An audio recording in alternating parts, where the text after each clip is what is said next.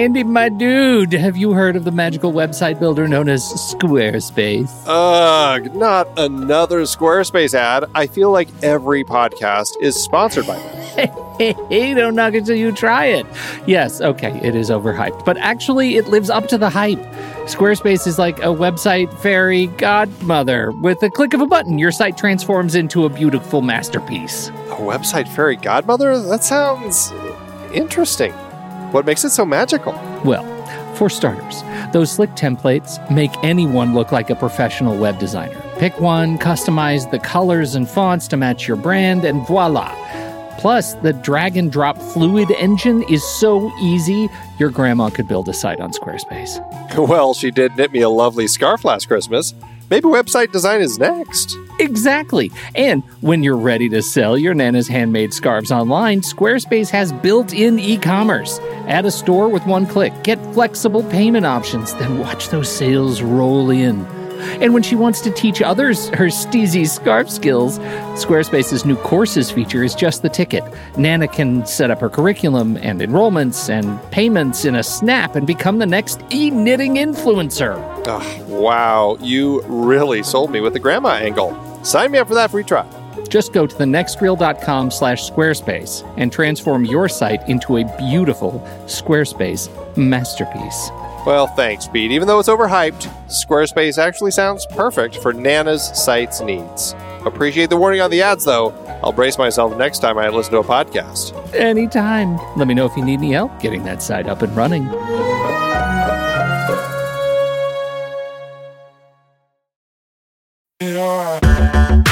Andy, can you believe we've almost hit 700 episodes of The Next Reel?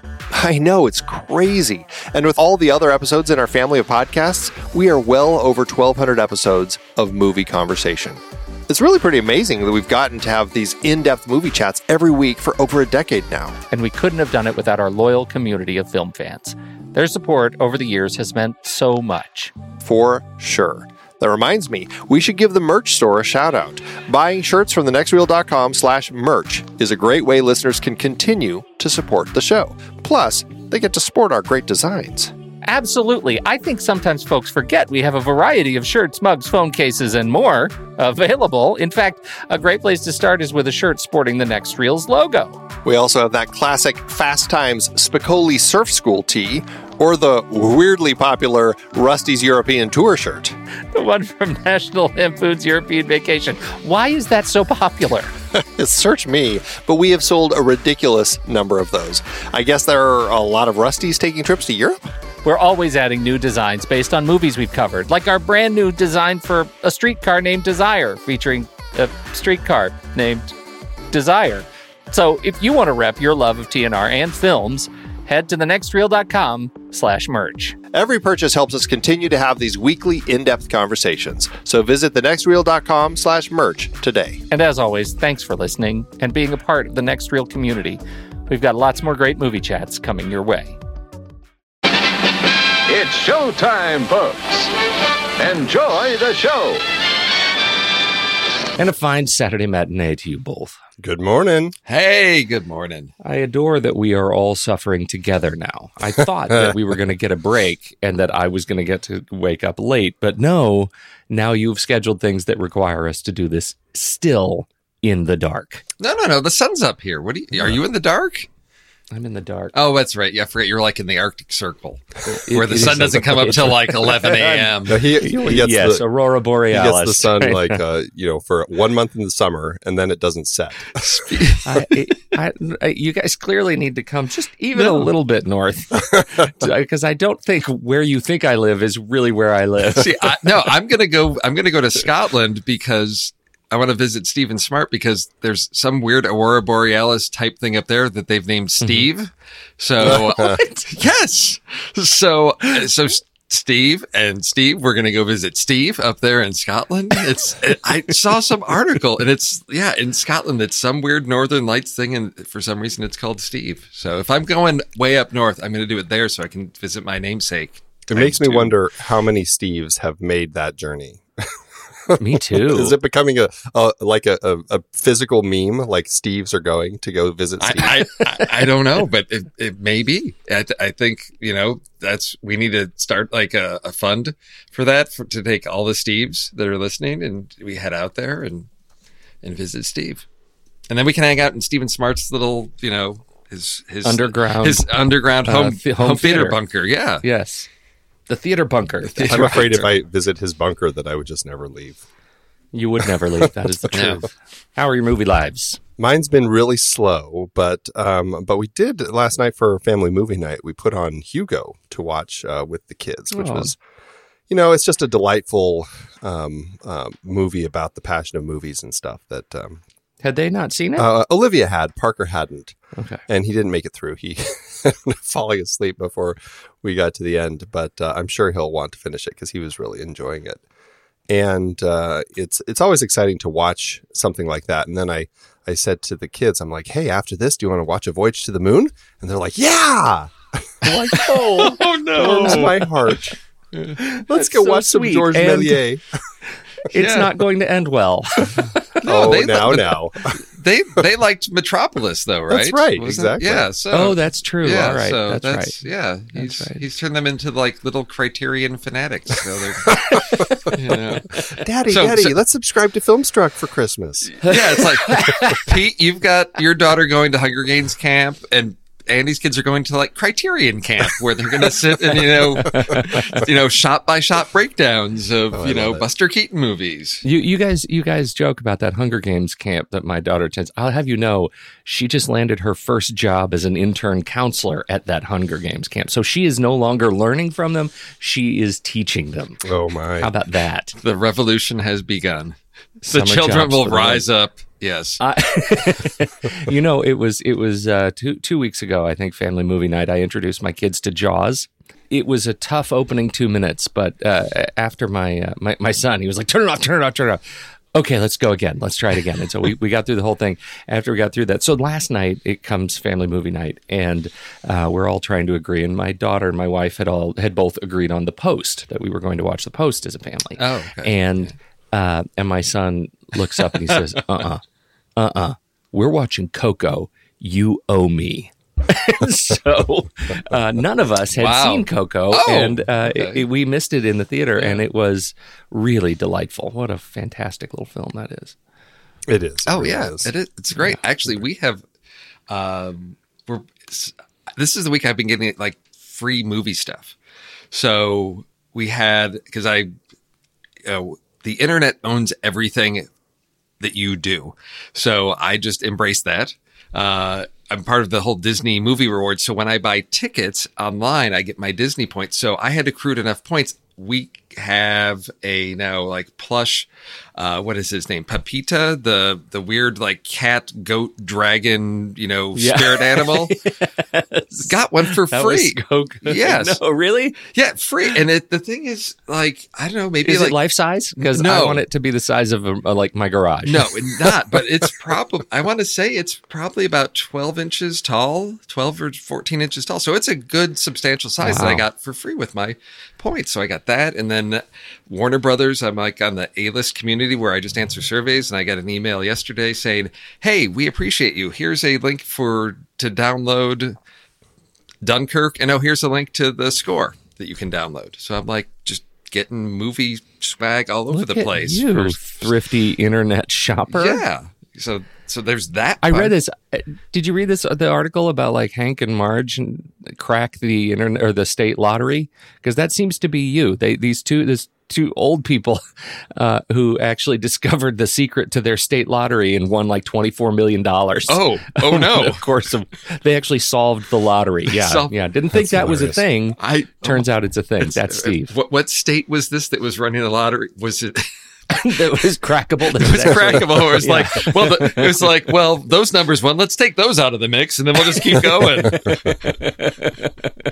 Eventually, it's like, okay, your Powerball number is 8, because that's all that's left. It's the only ball left in the bucket. It's pretty funny. I did get out to see Love, Simon last. Nice. It was just Sunday. So I do highly recommend that. I think, Andy, that was your trailer pick I think so, a couple months ago. Yeah. And it really lives up to what my expectations were of a really good teen sort of like dramatic comedy that just really takes teens seriously. And it's a delightful movie. So much fun. It's something that I think people are going to really enjoy. And what was interesting to me, I'd never seen this before. Usually at the end of credits, you'll see maybe that if you hang around the end credits, it'll be a statement of like, oh, X number of jobs, were created because of this movie, like 5,000 or 10,000 people worked on this movie. This one had right up front, the director and the main star saying, hey, we just wanted to say thanks for coming out to see this in the theater. Like coming out and actually sitting in the theater to see it, not waiting to get it on, digital later or pirating it. It was just like, hey, we appreciate you. Thank you for coming out and seeing it on the screen. And I've never seen that before. I don't know if that's a new thing. It's a thing that they've been doing more and more of, because when I went to see The Greatest Showman, they did that before it. It was the director and Hugh Jackman, and it was the same thing. They're like, right. We love people coming to see something like this in the theaters, so please keep supporting it. And it's an interesting thing that they're pushing. Yeah. I thought you were leaning into the coming out thing as as like a gay gag. Like, thanks for coming out to see this at the theater. You're all gay now. You're all gay. Well done, Simon. High fives to everybody. Yeah, that wouldn't play well here in Arizona. Look, I need to talk about Bushwick. Oh, yeah, I saw your notes. That made me really sad. You have no one to blame but yourself. It was below your 6-star IMDb rule, so you knew you were on your own. I was deeply hoping for the Batista corollary to the 6-star IMDb rule. I was hoping that it's a whole new thing. That there's a whole new little thing that Batista would buoy the rest of the movie, because I really like Dave Bautista and I want him, like, he's the more subdued Rock. I think he's great, and this movie, there was some of it that was fine, and it was trying to do some really interesting things. It's a movie that tries to do essentially this all in one shot, right? It's this chaos thing where a loving couple comes up out of the subway to discover that they've gotten into Bushwick and it's a war. Like, there's a war going on, and they just come up out of the ground and people are shooting at each other and falling off of buildings, and it's just chaos reigns. And so it's just one long tracking shot behind Brittany Snow as she goes through her adventure trying to get to grandma's house and then her sister's house and then out of Bushwick. And in the process, she runs into Dave Bautista, and they go on their part of the adventure together, the sister, etc. But and I would say, there have been movies that have done this one-shot thing before, and this movie doesn't do it as well, right? I mean, there are just a lot of cuts that you feel like, okay, I know those are cuts. He zooms in on stairs, people walking up and down stairs so many times that clearly stairs become an obvious cut. And but they're trying to do something interesting, trying to do something different. It's an interesting story that as they unravel why they're at war in Bushwick, it's interesting. And then the last 10 minutes of the movie happens, and you start getting angry, and you get angrier and angrier as you get to the last, I'd say 45 seconds. The movie completely turns in 45 seconds, and you'll hate it. I hated it. I got so mad at what they did at the end of this movie that I really regret not turning it off and keeping it as 5 stars about 20 minutes That's in. what I was going to say. That was the 5-star cutoff? It would have been the 5-star cutoff at about 20 minutes. It would have remained a solid little film in my heart of hearts. And instead, I regret that I let it just deteriorate and whittle those stars off over the last little bit, because now I feel like I'm owed stars. It's really frustrating. That's always the worst, when it's something that has potential and then you just see it squander that potential over the entire course of the film until it ends up pretty much in the negative. Yeah, it really is. It ends on such a dour note. Yeah, it was hard. It's hard. I wanted the movie to be so much better, and man, it didn't. I didn't even check what is the IMDb rating on this one. I didn't even look. Half a star? No, I don't know. The thing was, you mentioned that that's too generous. I'd never even heard of this movie, so I did. I mean, you were just 5.2. intentionally Were you intentionally seeking out every Dave Bautista movie? Are you one of these completionists where you're like, I'm going to see every movie he's in? Well, we did the trailer pick for this. We did the trailer pick for it, and okay. and so it'd been on my radar for that, and so I was curious. It was Bautista, produced it. He's big on it. It definitely showcases what he's capable of doing in a more sort of gritty, realistic fighting movie. Where just a straight up brawler.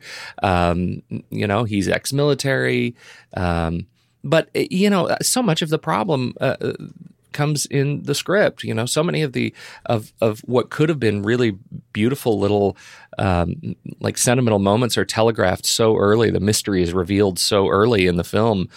I think unintentionally so. That they start dropping these hints that you just know how it's going to play out way too soon, and that's frustrating. That's frustrating. It's a movie that should have been better. Could have been better. That's a bummer. Ugh. That's a big bummer. It's a bummer. But now I don't have to. I I can take it off my list. Don't have to watch take it off now. the list. Take it off the list. Because it's been sick week. I've been knocking off a lot of movies, and some of them my son wins, some of my win. We finished The Expanse, the TV series, season 2, which is still great. Steve, did you actually dive into it? No, something else came up, and it's like, dang it! There's always something. There's always. I need a block of time. Maybe. Yeah. I just need a Saturday to just say, okay, 9 a.m. Let's go, and just get a good chunk because it's so. I tried to get in, and it was so dense, and it's like after I was off for like. It was 2 weeks between episodes. I was like, I can't even remember where I was going with this. So yeah, it's tough. But the second season is even better than the first. I mean, it's tight. I saw Power Rangers with Nicholas. Yeah, I saw that. Power Rangers. I noticed you didn't give it a star rating. No. It was fine. We had a good time. But no. Yeah. Anyway. Oh, wow. What do you think? Should we do some trailers? Yeah, let's kick them off. I think we're going to, I don't know, I'd say we should do a thumb war to see who gets to pull the A24 rule. But Pete, I you guess, didn't get the memo about it's all A24 trailers this week? I did not get the memo. I only watched your trailers this morning. It just full of regret. Well, I don't know. Do we just flip this upside down and take sympathy on Pete and let him go first because he's not A24? I think maybe that's a new rule. It's the A24 cancel factor. If there's more than one, they cancel each other out. Unless one of them's a red band, but we don't have that this week. Yeah, no, the red band trumps everything. Right. Obviously, it was the first and only rule. So, Andy, at some point, we need 2 red band A24 trailers going head to head. Oh wow! Then it's just alphabetical. Then it's just that's just apocalypse. It's just That's right. Just shut this thing down. End of game over. Well, I am bringing a true story. I can't believe it.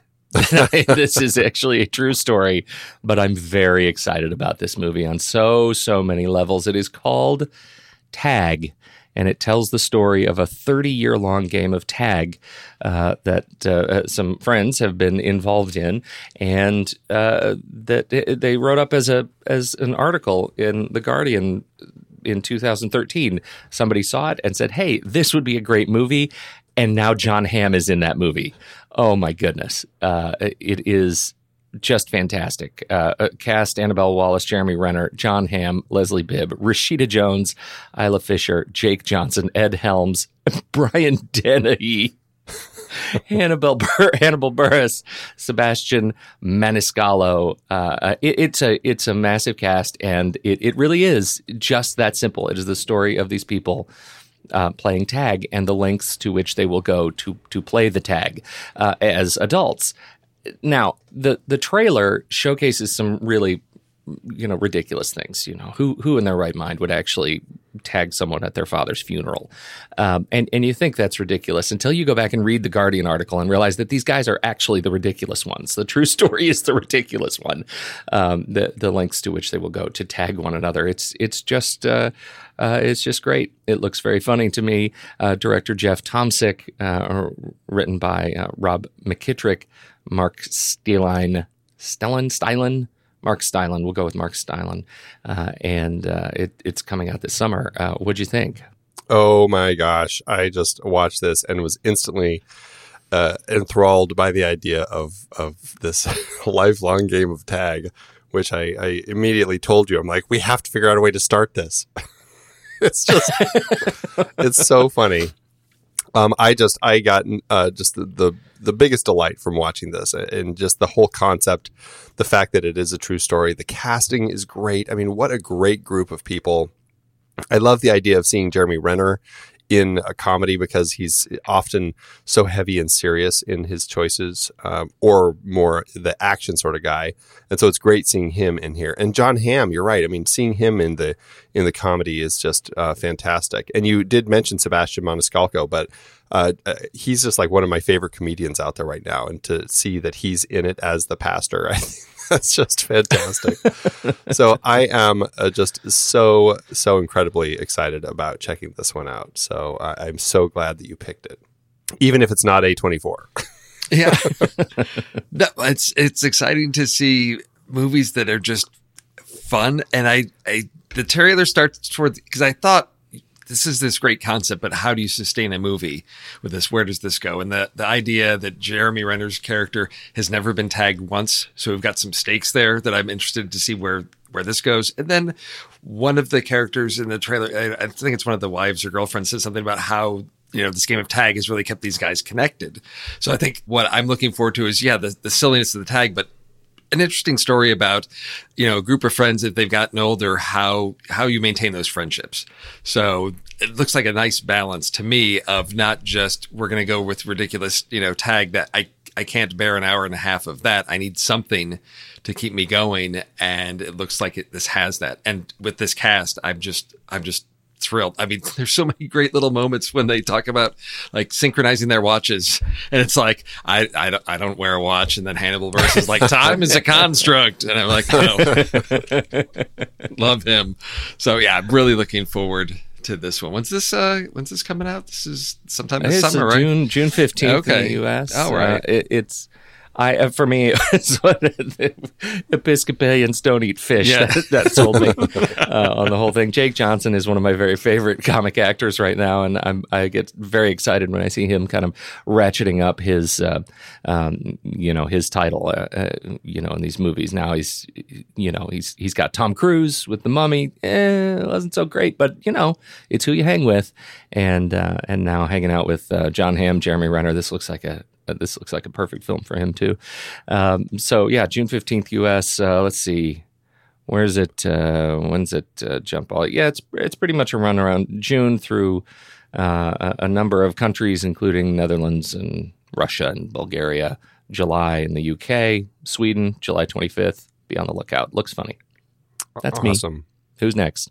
How are you gonna do this? I suppose I should give it to Steve since he posted first. Oh, excellent. That's a good way to do it. There we go. I'm always Johnny on the spot with these because if I find something I love, I got to take it because I never know when you guys are going to snag things. Because honestly, both of your trailers were ones that were in the running, but when I saw this just took the cake for me because there's something about a story where we have like an everyman detective that really appeals to me, like, Big Lebowski, Kiss Kiss Bang Bang. And so I'm always up for take a guy and throw him into a mystery that he's trying to solve. And then in this trailer, you have these very Lynchian moments. Patrick Fischler saying, our world is filled with codes and subliminal messages. This is Under the Silver Lake, which comes out in June. And this is Andrew Garfield who has this mysterious woman that shows up in the pool of his apartment. And then she disappears and he goes on a journey to figure out what happens and just the most bizarre things he encounters trying to find out secret codes and everything and solve a puzzle. And it just has a tremendous cast. We've got Andrew Garfield. We've got Topher Grace in there who I love and have not seen him in enough things recently. And Elvis's granddaughter, Riley Keough, who I loved in Logan Lucky. So I was excited to see her in this. And this is just one of these out of left field weird movies that I get really excited and hyped about. Yeah, I agree. It has that Lynch. When you said David Lynch, that was exactly what I thought when I was watching this trailer. Is it totally feels like just a really crazy David Lynch movie. It got me very excited to just kind of see the twists and turns that it was taking. And I don't know. It's one of those stories that I don't know if I really understand what the plot is going to be, but to a certain extent, I just don't care because it has such a weird vibe through the whole trailer. I did really enjoy It Follows that David Robert Mitchell also wrote and directed before this one. And it was a really well done, creepy horror movie that I thought was pretty great. And so I'm excited to see what he does here. Yeah, I thought it was great. I mean, just there's that long tracking shot of him walking down the sidewalk talking to his mom on the phone. He says, "I'm fine, Mom." Well, mostly fine. And that movie just sort of, or that shot encapsulates my entire feeling about the trailer. It's just, it's got a really weird sort of charm to it. And so, yeah, I'm definitely looking forward to it. But you're right, man, this cast just nails it. It almost feels like just the right material to put these people together. So I'm very excited for it. It looks great. And I do have to say, after watching all of our trailers, I think what I'm seeing now is the trend in really good trailers is finding just the right song. So in Tag, you've got, of course, Can't Touch This, Yep. played. And here we've got Violent Femmes added up as he's trying to, put all the pieces together. And I just saw that working so well with these trailers. And I started thinking, is that the thing now with trailers of you have to have a recognizable song to connect an audience to the trailer? Because we don't have voiceover man anymore telling us, in a world where a woman disappears, one man is on a quest to find out what happened. We get a song to sort of carry the emotional through line to that. Well, that's certainly something that we've been seeing for a while. Because I remember when in like Killing of a Sacred Deer, it had a very prominent song. I can't remember what it was, but even going all the way back to David Fincher's Girl with the Dragon Tattoo. Oh yeah, it's really, it has become quite a thing to boost trailers with a very popular song, or I should say, it's almost like oftentimes, maybe not in these ones, but oftentimes it's a very popular song that's being covered in an interesting way for the trailer. True. Oh, that's right. Like what was it? I guess we did talk about that with Murder on the Orient Express of how that song just did not really fit right with that trailer. Have you guys seen the recut of Solo? Or not even a recut. I don't even think the thing was recut at all. The Solo trailer with Beastie Boys, Sabotage. And I'm not kidding. It will make you want to see that movie. It is just, it's fantastic. It worked for Star that song Trek. has now been so overused in Star Trek, but I'm telling you, it works really well. And this is just a fan recut. When you watch these trailers kind of back to back, you get I kind of want to see Solo, and then, I'm going to see Solo. It's a great sort of case study. It's awesome. Andy, tell us about your song that went with your trailer. Well, unfortunately, I don't remember the song in the trailer. You don't? I don't. It was Enya. You've got Enya. That's right. Yeah, Sail Away. Yes. Right. How could I forget? My trailer is it looks like a spiritual partner to Edge of 17, the Haley Steinfeld movie that came out. This is Bo Burnham's film, 8th Grade, that to a certain extent almost looks like, I don't want to say a little more of an honest take, because I think Edge of 17 had that. But there's something about this that just feels like it has that gritty kind of feel that just made it feel like really kind of painfully true. And I think Edge of 17 is there. So maybe they are more spiritual sisters. But 8th Grade, with the amazing Elsie Fisher starring as Kayla, our principal, is this story of this young girl trying to survive the last week of 8th grade before going off to high school. And it just has that sense of the pain of those years in school that just feels so, everything just feels so much bigger than it really is. Elsie Fisher she just looks fantastic in the trailer. She is mostly known, I guess, as a voice as Agnes in the Despicable Me films, with her fantastic fluffy unicorns and everything. She's just adorable in those. But here she's playing this shy 8th grader, and just watching her go through the motions in this trailer, it just felt so true. And it was hilarious, and it was painful, and I just thought it was awesome. Josh Hamilton plays her dad. It looks kind of like a single dad sort of situation.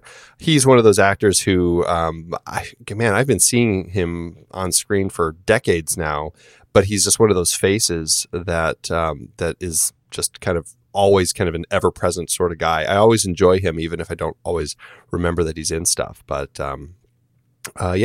it's just one of those things. I really enjoyed the trailer. I enjoyed the vibe. What'd you guys think of this one?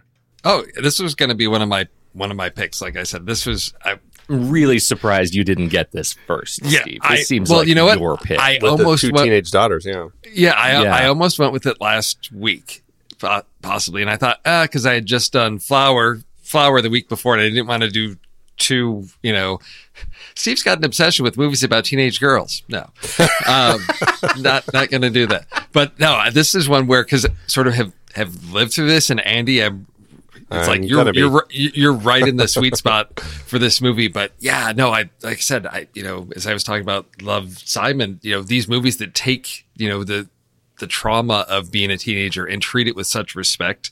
It's not the cheesy 90s version. It's like just really, as you said, sort of like gritty, real of this is what it's like. And it's not always pretty. And we're not going to, make, the other thing is you look at the cast of the kids and you've got all the awkwardness of teenager. It's not like, wow, it looks like the next cast of 90210 where everybody's got perfect skin, perfect teeth, and perfect hair.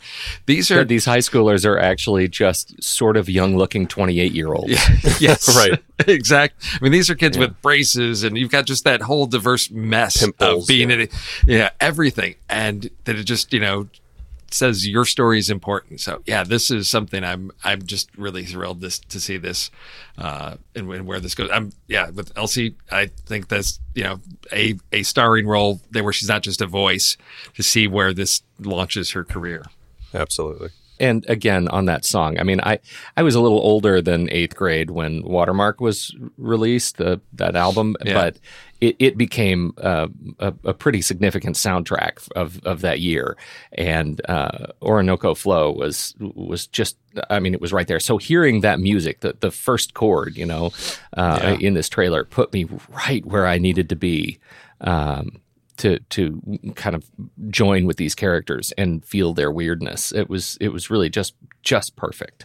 Have either of you guys followed Bo Burnham at all on his YouTube channel or any of his other comedy shows or anything he's done?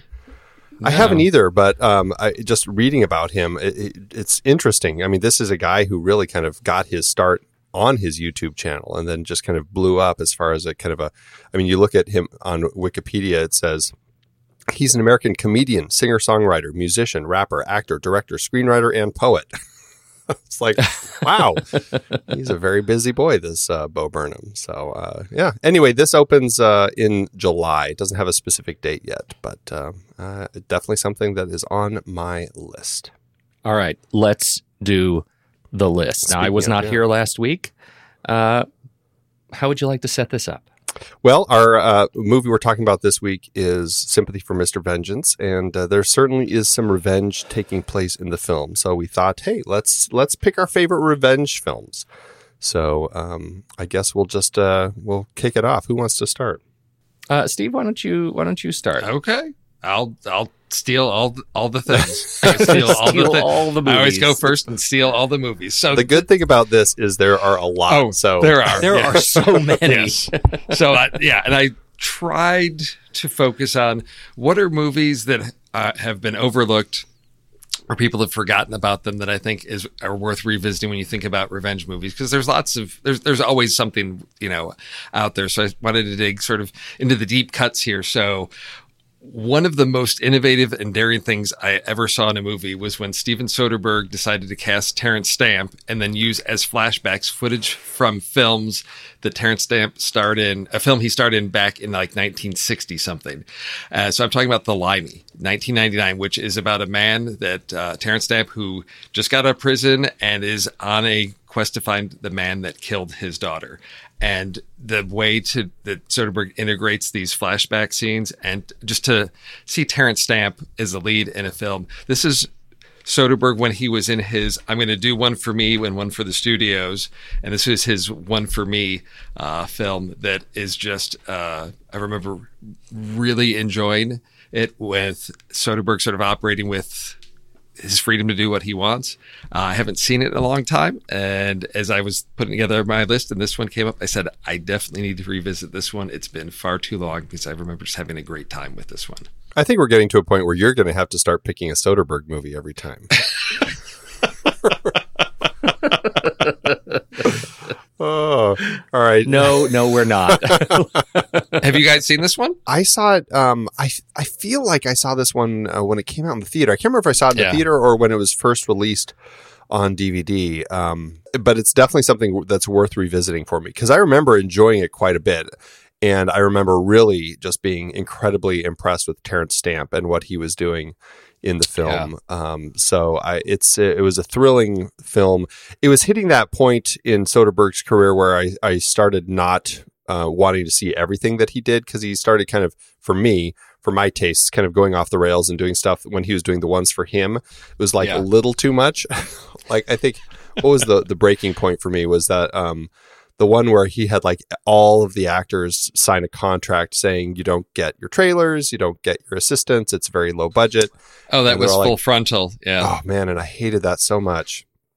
It was just one of the worst experiences. So that kind of was the killing point for me with Soderbergh. I had to break up with him for a while, but I think this was before Full Frontal, and I do remember enjoying this quite a bit. Yeah. Well, I have never broken up with Soderbergh. We've had moments, but we never called it off. No, I know. I maybe I'm saving myself. I'm living in blissful ignorance. But I haven't seen this one either, and I am a Soderbergh fan, so I feel like I need to fill in the hole. This is a good one. Okay. Well, so Andy, you want to go next? Do you want me to go next? Go for it. Do you want to take the risk? All right. I'm going to take the risk. I'm going to see if I can go through this without you guys stealing mine. He's going to have us do all of ours, and then he'll just... We're just going to go back and forth, and then Andy will do all three. I went back in time a little bit on this one, and honestly, when I heard you guys picking revenge films, this was the first and only film I could think of for a long time, except for John Wick. And I'm talking about Sam Peckinpah's original 1971 Straw Dogs, based on the book The Siege of Trencher's Farm by Gordon M. Williams.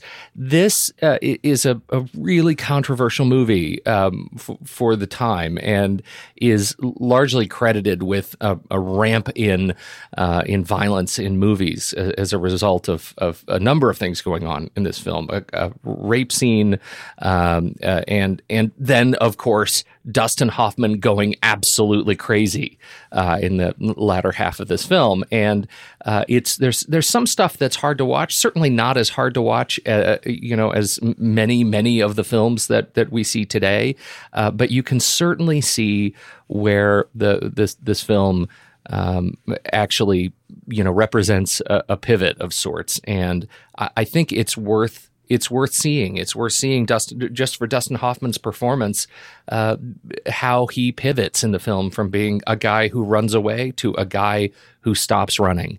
And, if anything, the last sort of 5 minutes of the film, as you watch him settle into a new normal, it's really powerful filmmaking. So I'm a fan of this movie, Straw Dogs. I think it's worth seeing if you've missed it. Well, it didn't take long for someone to steal one of mine.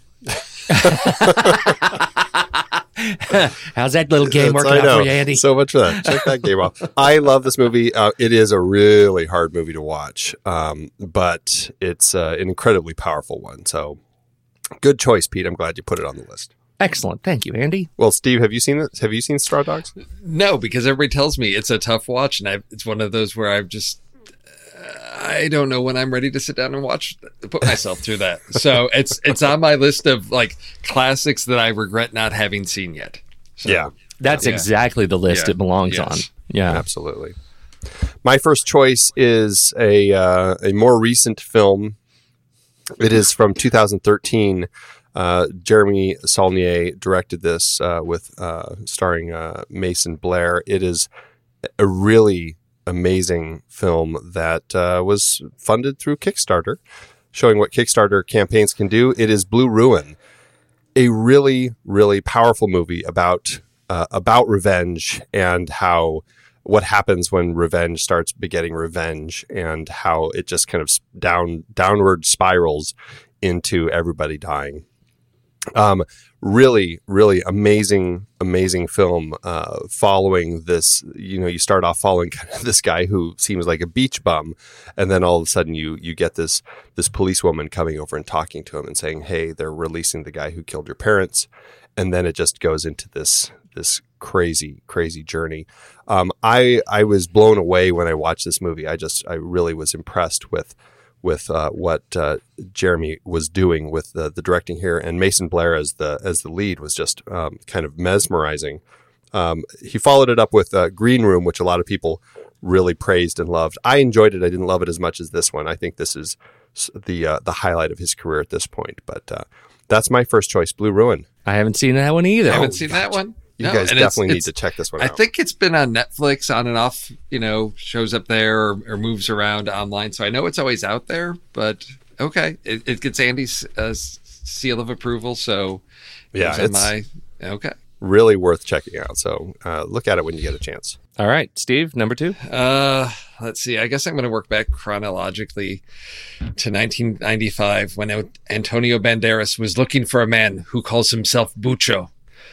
But they had to do it the hard way. I'm talking about Robert Rodriguez's Desperado, which was his sequel to El Mariachi. I remember seeing this in the theater and just having so much fun with this. And I remember being highly criticized at the time for having this like MTV style of editing and ridiculous things like rocket launchers and guitar cases. But Antonio Banderas and Steve Buscemi, and I think the first time American audiences got to see Salma Hayek, just a movie that is one of my favorites. It's just a fun thrill ride of vengeance and bloodshed and explosions. Wonderful. I love that you picked that. It is a steal. I'm on the board. And it's a steal because I picked El Mariachi for something a little while ago, and I was so excited that I could follow up to that. So well done, Steve. All right, my number 2. Gentlemen, I have to tell you, I can't make new memories. Oh, it's funny. The number of people that I have been mentioning that I was going to pick Memento, who haven't seen Memento. For me, it feels like a movie that you just have to have seen. And I forget that it actually takes effort to go find a movie and actually sit down and watch it. I feel like everybody's just seen it, so that we can talk about it. Maybe they've seen it and forgotten it, and they forgot to tattoo on their arm that they've watched it already. Tattoo, that's right. Not enough Post-it notes and Polaroids. I was blown away by this movie, and I feel like it didn't. I wish I could have my theater experience back to relive, because I really enjoyed what Christopher Nolan was doing with this movie. And I feel like, I don't know, I feel like it's a movie that people change their opinion of it based on whatever Nolan has done since. And that is sometimes works in its favor and sometimes does not. And for me, it's a movie that's just every time I go back to it, I really enjoy what it's doing. It's not like I See Dead People. It's a movie that I can watch again and enjoy and get something new out of, even though I know what the mechanics of the film are doing. So for me, Guy Pearce, Carrie-Anne Moss, and Joe Pantoliano are just at the top of their game. I love what they're doing throughout. So number 2, Memento. Good pick. That's a good one. Oh, that's a great pick. Yeah. One that I remember seeing it the first time and just my head exploded by the time I got to the end. It just, just a brilliant film that it's been a long time since I've seen. So that's one to, I I wondered how well it was going to hold up upon repeated viewing. And so I sort of set it aside because I thought, well, I really enjoyed that experience the first time, but with a big reveal like that, I didn't know how well it would hold up. So you're saying it's definitely worth a revisit because there's new stuff to discover. You're enjoying it every time. Oh yeah. Okay. And I think Christopher Nolan and Jonathan Nolan are whatever you think of the stories, they're meticulous filmmakers. Oh yes. And yes. the attention to detail is very important to them. And so it's a movie that it doesn't drop too many clues. And so when you watch it again, knowing how it actually falls together, it's extremely gratifying to see that it actually works. It's not just they're not just pulling one over on you. So I really enjoy it.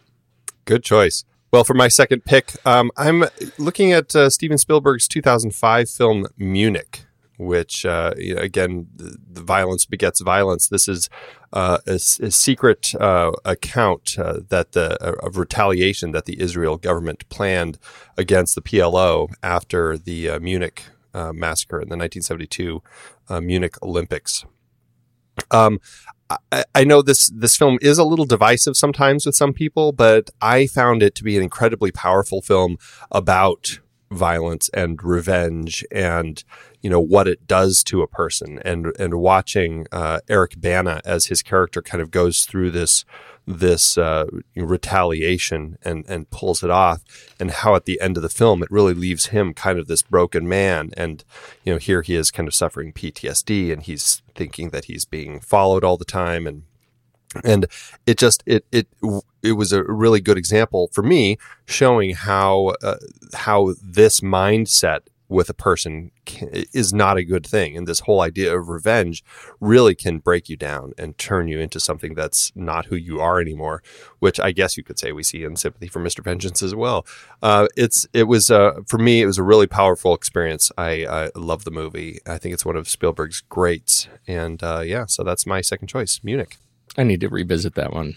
It's a strong film. Again, I know some people are divided on it, but I thought it was pretty great. I guess, I didn't see it in the theater. I waited to watch it on video at home, and maybe because I'd heard it's this divisive film, and that it's one where I didn't hate it.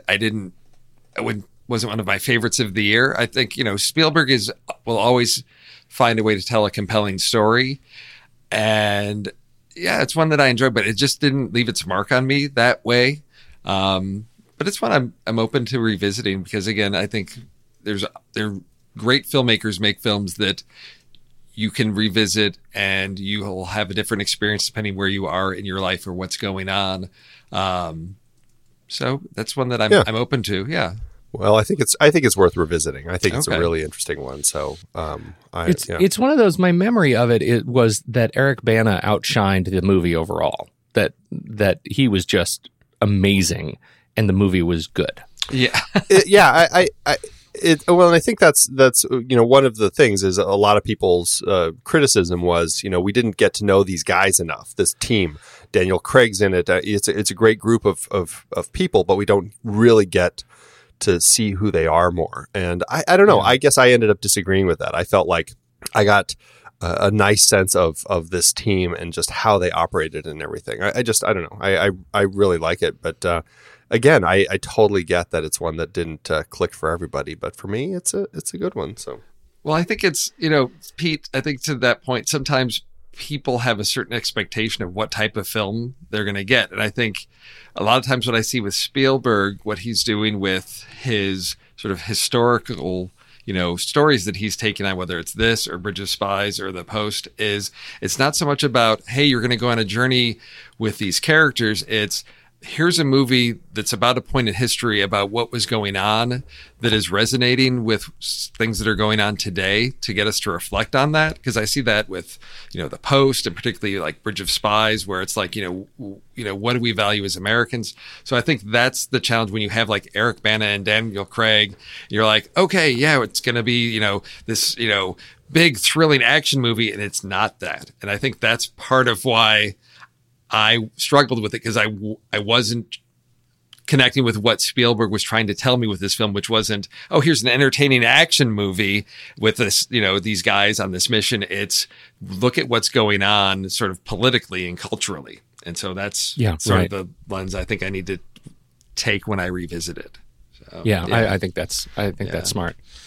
What's your next one? My next one is 1992, Clint Eastwood's great Western, perhaps the last great Western ever made. I don't know. This is one that just epic story of a man drawn out of retirement to take a job as a mercenary, and does that and runs cross paths with the sheriff that's not going to put up with shenanigans in his town, and then it turns into a revenge story, and then like the gloves come off and Clint Eastwood and Gene Hackman, and it's just to me like a great perfect film. 1992's Unforgiven.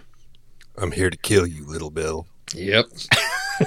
Such a great movie. I was really close to putting on my list. I'm glad it's out there though, because it's one that everybody should see.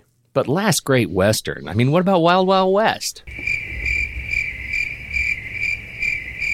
Because I don't think there needs to be a Western to be the story to be told as a Western. I think you can set movies in the West and have cowboys and do things, but I think this is truly like the great American Western story. Here's the thing. I think you're absolutely right. I really do. And if there would have been a way to put Val Kilmer's Doc Holliday in this movie, it would have been the super, super perfect Western. Because that was a standout performance in an otherwise good movie, but it needs to be in the canonical perfect Western. Yes. That performance.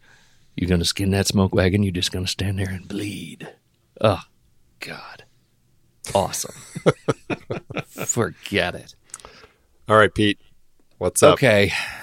Well, I think you guys should know there is only one more true revenge movie to put on the list. Everything you've said is fine, but there is no other truly revenge movie that belongs on the list. So everything you're going to say from now on, Andy, your last one obviously doesn't count because this is the perfect revenge movie. It is, yeah.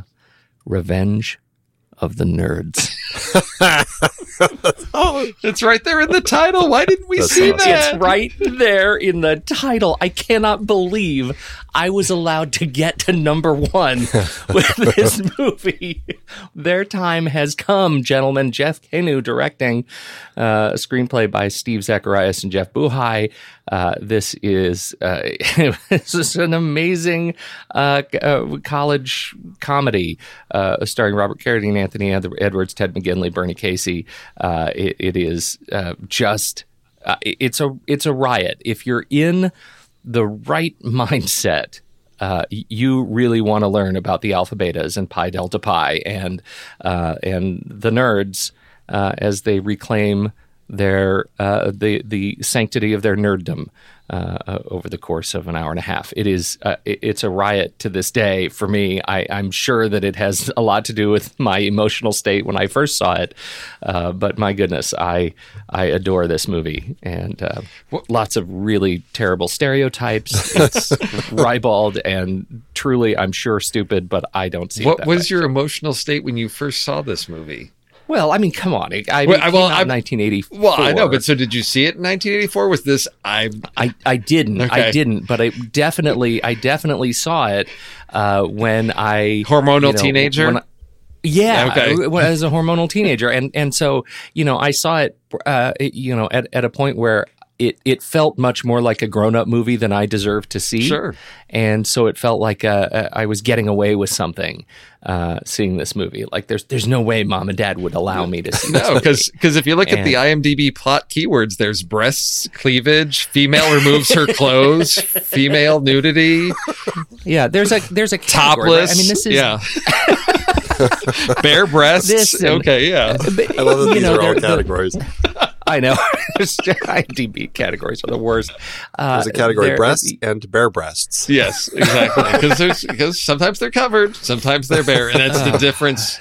It's very important. The worst. Yes. But there is some funny kind of Home Alone-esque comedy in here, yeah. and I had a really good time watching this movie. Now that I've been outed as a hormonal teenager, there you go, Revenge of the Nerds. Oh yeah, I think I snuck that one on HBO when my parents were sleeping. So not an option right for family movie night. Not an option for family movie night. No. Except for Pete, who clearly has no sense of restriction. All right, well, gentlemen, I know this one doesn't count, Pete, but I am ending with this, which I think is a great end to the Revenge series that we're doing here. It is a film that I guess in my head I didn't initially think of as a revenge film, but the more I thought about it, I'm like, it really kind of is. It is the brilliant Alex Garland film from 2015, Ex Machina. And it is, it largely isn't a story about revenge. It is about this employee who wins this lottery to come to the CEO's house and kind of learn about or do tests with his AI to see if it's capable of thinking and human qualities and all this sort of stuff. And as we get to the end of the film, though, and we realize that there's kind of been this whole plot that and this is very spoilery, so if you haven't seen it, skip ahead in the show, but as the AI basically has kind of plotted this whole thing out to escape and kill her maker, lock up the other guy, and escape into the real world. And when the ending of this film came, it just blew me away. So that to me is a fantastic tale of I guess you could say revenge, as she's been created and now she's going to get rid of her maker so that she can step out into the real world. So that's my final pick. Well, I adore this movie, but you're so right. Like the last 30 minutes of the movie, it's a hard left turn, and feels like a different movie than the one you've been watching. And it's one of those movies. I think that the second or third time I watched it, I had this sense that I really wanted to see the first hour of that movie. Right? What goes on when she's not on screen, kind of a thing. Oh yeah, right. Yeah. You know what I mean? Like what leads up to her? What's the planning of the caper?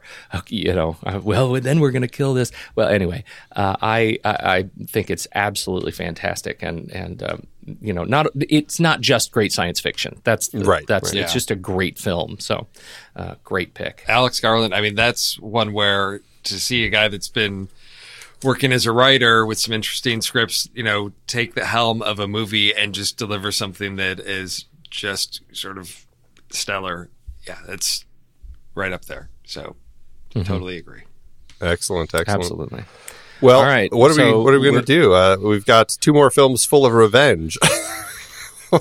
I know. I think Nick Langdon over in Discord said we could do great long shots, because we do have in Oldboy we have a pretty spectacular long shot as he. Well, I guess we shouldn't jump into it too much, but there is a great long shot in that film, and so we could do our favorite films with some fantastic long shots. Yeah, for me, I read that post in Discord, and that locked it for me. I didn't even do any more thinking about it. Yeah, I feel like we have to do long shots. Right. Okay. Well, but I have to ask: is it just any long shot, or do we put some criteria around it? Because in Oldboy, there's something going on. It's not just one of those long tracking shots like follow shots. Yeah, right. It's not like I don't know, because even in a long tracking shot, I mean, I think there's some impressive stuff that obviously is happening. It has to happen, right? But I just mean there are a lot of those. That we could choose from. We've talked about a number of them on the show, right? Just let's put a camera behind a character and walk through an amazing set, right, where hundreds of people are doing amazing things. Like Bushwick, right? Like Bushwick, right? Right, Pete? Bushwick? Note to self, Bushwick, number 1. Well, what would you have in mind? Like in action scenes? Well, that's what I was saying. Like maybe the part of the criteria is it has to be a long shot that is not just a follow shot, right? There has to be some sort of action taking place beyond walking through a set. So we can't do the Aaron Sorkin walk and talk long shot. Yeah. We want something more going on. But like when you say like follow, like I mean, does something like Boogie Nights count? Like, I mean, we've talked about That's that what on the show. I was. That's actually because your Boogie Nights is the example I was saying that would be restricted. So you can't, because we're following the character, but we're swinging around the room, meeting a lot of other characters. So that's the sort of thing that we're not going to include. I don't know. Maybe I'm overthinking. But something Maybe like I just Children need to of make that Men- my personal thing. Children of Men is okay, where we're Right. still following them, but there's a war going on around them. Yeah, it's a straight up action Right. sequence. Okay. Yeah. Well, I think if we just restrict it to action sequences, long takes in an action sequence, then that Okay. Okay. Okay. Yeah. I'm All sure we right. can come up Let's with do it. something. Is Long there a takes, restriction to action length sequences. when we're calling it a long take? Oh. That's a great. That's a great This point. one's like 12 seconds long. It's amazing. Because a Michael Bay long take, Yeah. you know, if it's 10 seconds, that's pretty long. Yeah, for him. Michael Bay makes it to 7 seconds. Yeah. I don't think so. all right. I think we Yeah. just If it just- start okay. long. Yeah. Yeah. Okay. We'll know. Yeah. Like dogs playing poker. We'll know. Okay. All right. All right. Excellent. Hey, nice set of movies, gents. There are some I definitely need to see. And some worth it's nice revisiting to- in here too. Yeah. Some definitely worth revisiting. Absolutely. This was a great selection. Thank you, everybody on the Patreon supporter list. We sure appreciate it. And we love that you're hopefully doing dishes to our Saturday matinee. Hope some of these movies are good ones to add to your own list. Thanks for your support on Patreon. And gentlemen, Andy, Steve, have a great week. You too, man. All right. Thank you. I love the conversations that so many of our hosts have had on their shows. Steve and JJ on Trailer Rewind, Ray and Ocean on Silver Linings, even Tommy's short-lived No, Wait, Hear Me Out. And so many films they've discussed started out as a book, a play, or even a TV series. Well, now you can support our whole family of podcasts by using our new Originals page to buy the original source material used to inspire films covered on our shows. Just visit thenextreel.com/originals. Your purchases made through our links give us a small commission at no extra cost to you and allow us to keep having these fantastic conversations. It's a wonderful way to support the show. Producing these podcasts week after week require a ton of work behind the scenes.